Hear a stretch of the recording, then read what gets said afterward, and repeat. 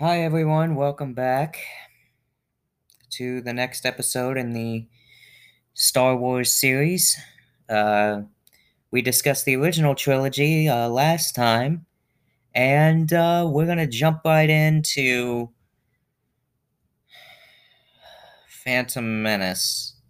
But we're also going to be talking about Attack of the Clones uh, in these episodes. So, at least we got that to look forward to, I guess. I really don't like Phantom Menace. But let's just get it out of the way. All right? Okay. So, having Wikipedia help me out here because I want to forget as much about Phantom Menace as I possibly freaking can. All right. So, let's find out where we want to start. Okay.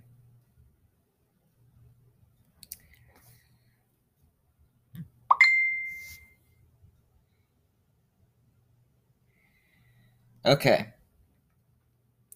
So, the plot to Phantom Menace. The Trade Federation upsets order in the Galactic Republic by blockading the planet Naboo in preparation for a full-scale invasion. The Republic's leader, Supreme Chancellor Valorium, dispatches Jedi Knight Qui-Gon Jinn and his apprentice Obi-Wan Kenobi. To negotiate the Trade Federation, Viceroy and Chancellor Palpatine, who later we find out to be Darth Sidious. Okay, so Darth Sidious wants Viceroy to kill the Jedi and begin their invasion with an army of battle droids. Uh, let's see here. Qui-Gon saves the life of a Gungan, Jar Jar Binks, who is just so damn annoying. Indebted to Qui-Gon, Jar Jar leads the Jedi to Othoth Gunga, the Gungan's underwater city. The Jedi fail to persuade the Gungan leader, Boss Nass, to help the planet's sacrifice dwellers, but manage to obtain Jar Jar's guidance and underwater transport. After rescuing Queen Padme Amidala, the group make their escape from Naboo aboard her royal starship, intending to reach the Republic capital planet of Coruscant. Qui-Gon, Jar Jar, and droid R2-D2 and Padme, disguised as one of her handmaidens, visit the settlement of Mos Espa to purchase a new part for their hyperdrive. They encounter a junk dealer, Watto, and his 9-year-old slave, Anakin Skywalker, a gifted pilot and engineer who has built a protocol droid, C-3PO. Qui-Gon senses a strong presence, or of the Force within Anakin, and is convinced that he is the chosen one, destined to restore balance to the Force. Watto refuses to accept Republic currency. I'm just really bored even reading the plot, so we're gonna skip ahead here.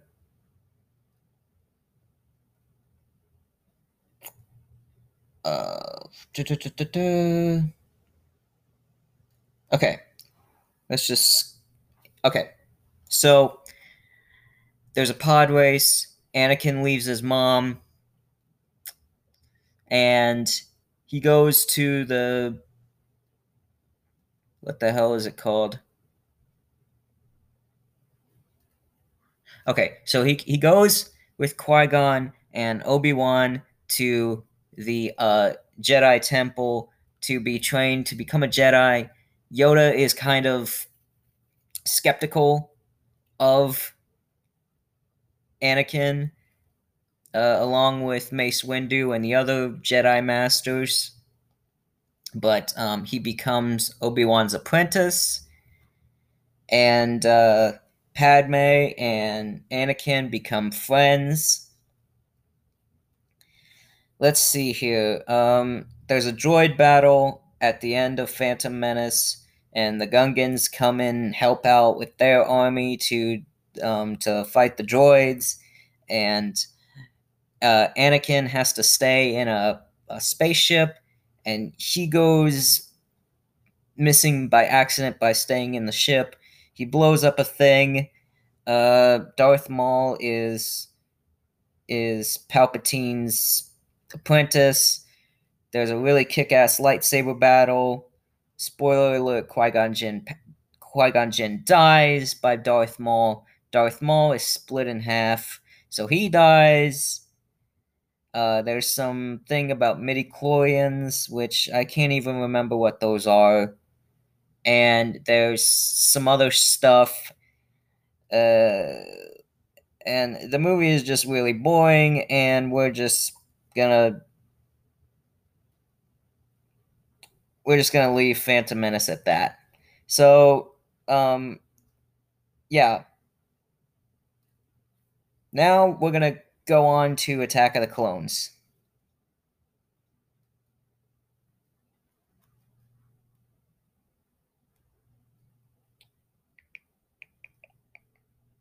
Okay.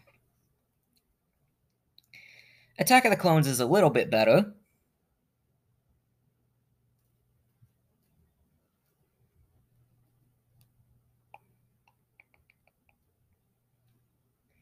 So, to start it off, 10 years after the battle at Naboo, the Galactic Republic is threatened by the separatist movement organized by former Jedi Master Count Dooku, played by the ever so great actor Christopher Lee. Yes. Senator Amidala comes to Coruscant to vote on the motion to create an army to assist the Jedi against the threat, narrowly avoiding an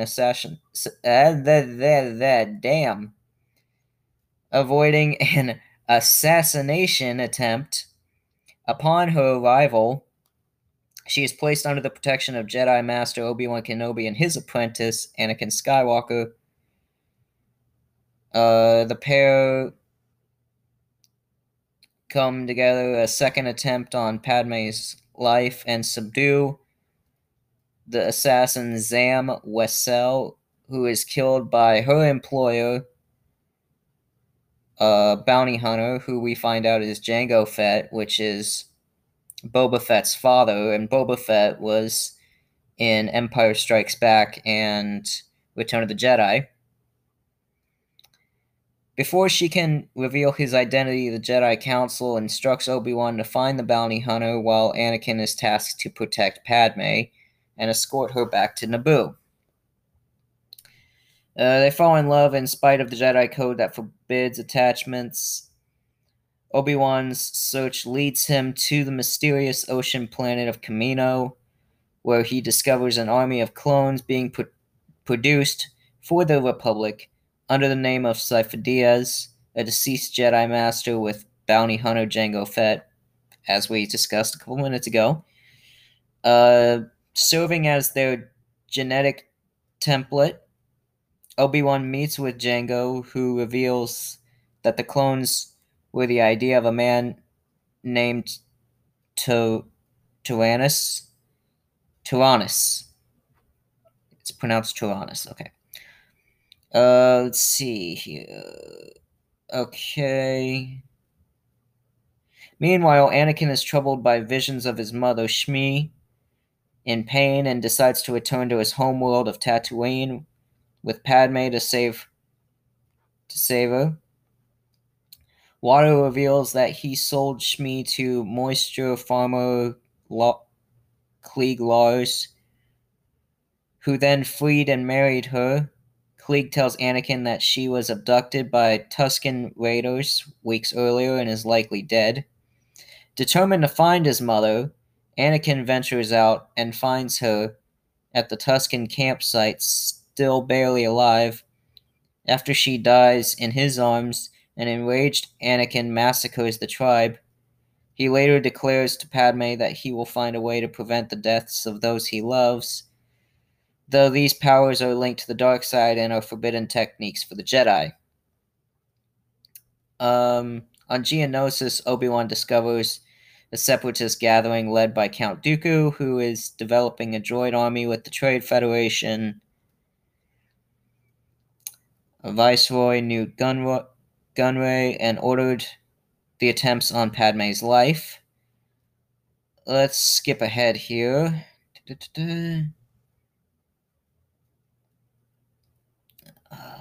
see.